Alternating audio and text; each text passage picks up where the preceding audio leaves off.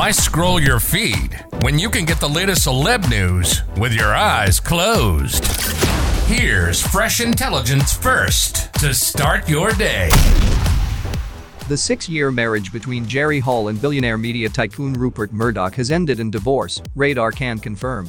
Hall filed in Los Angeles County courts on Friday, citing irreconcilable differences as the reason behind their split. She is seeking spousal support and wants her attorney fees paid. The exes got married in March 2016. As RadarOnline.com previously reported, Murdoch had his now estranged wife sign an ironclad prenup, which will certainly come into play. The prenuptial agreement would have also spoken to how assets acquired during the marriage would be distributed upon a divorce, an insider said. This is where Jerry will walk away with hundreds of millions of dollars. Hall is reportedly heartbroken after Murdoch told her their marriage was over via email, allegedly notifying Hall to only speak to his lawyers going forward. She celebrated her 66th birthday on July 2nd. Now don't you feel smarter? For more fresh intelligence, visit RadarOnline.com and hit subscribe.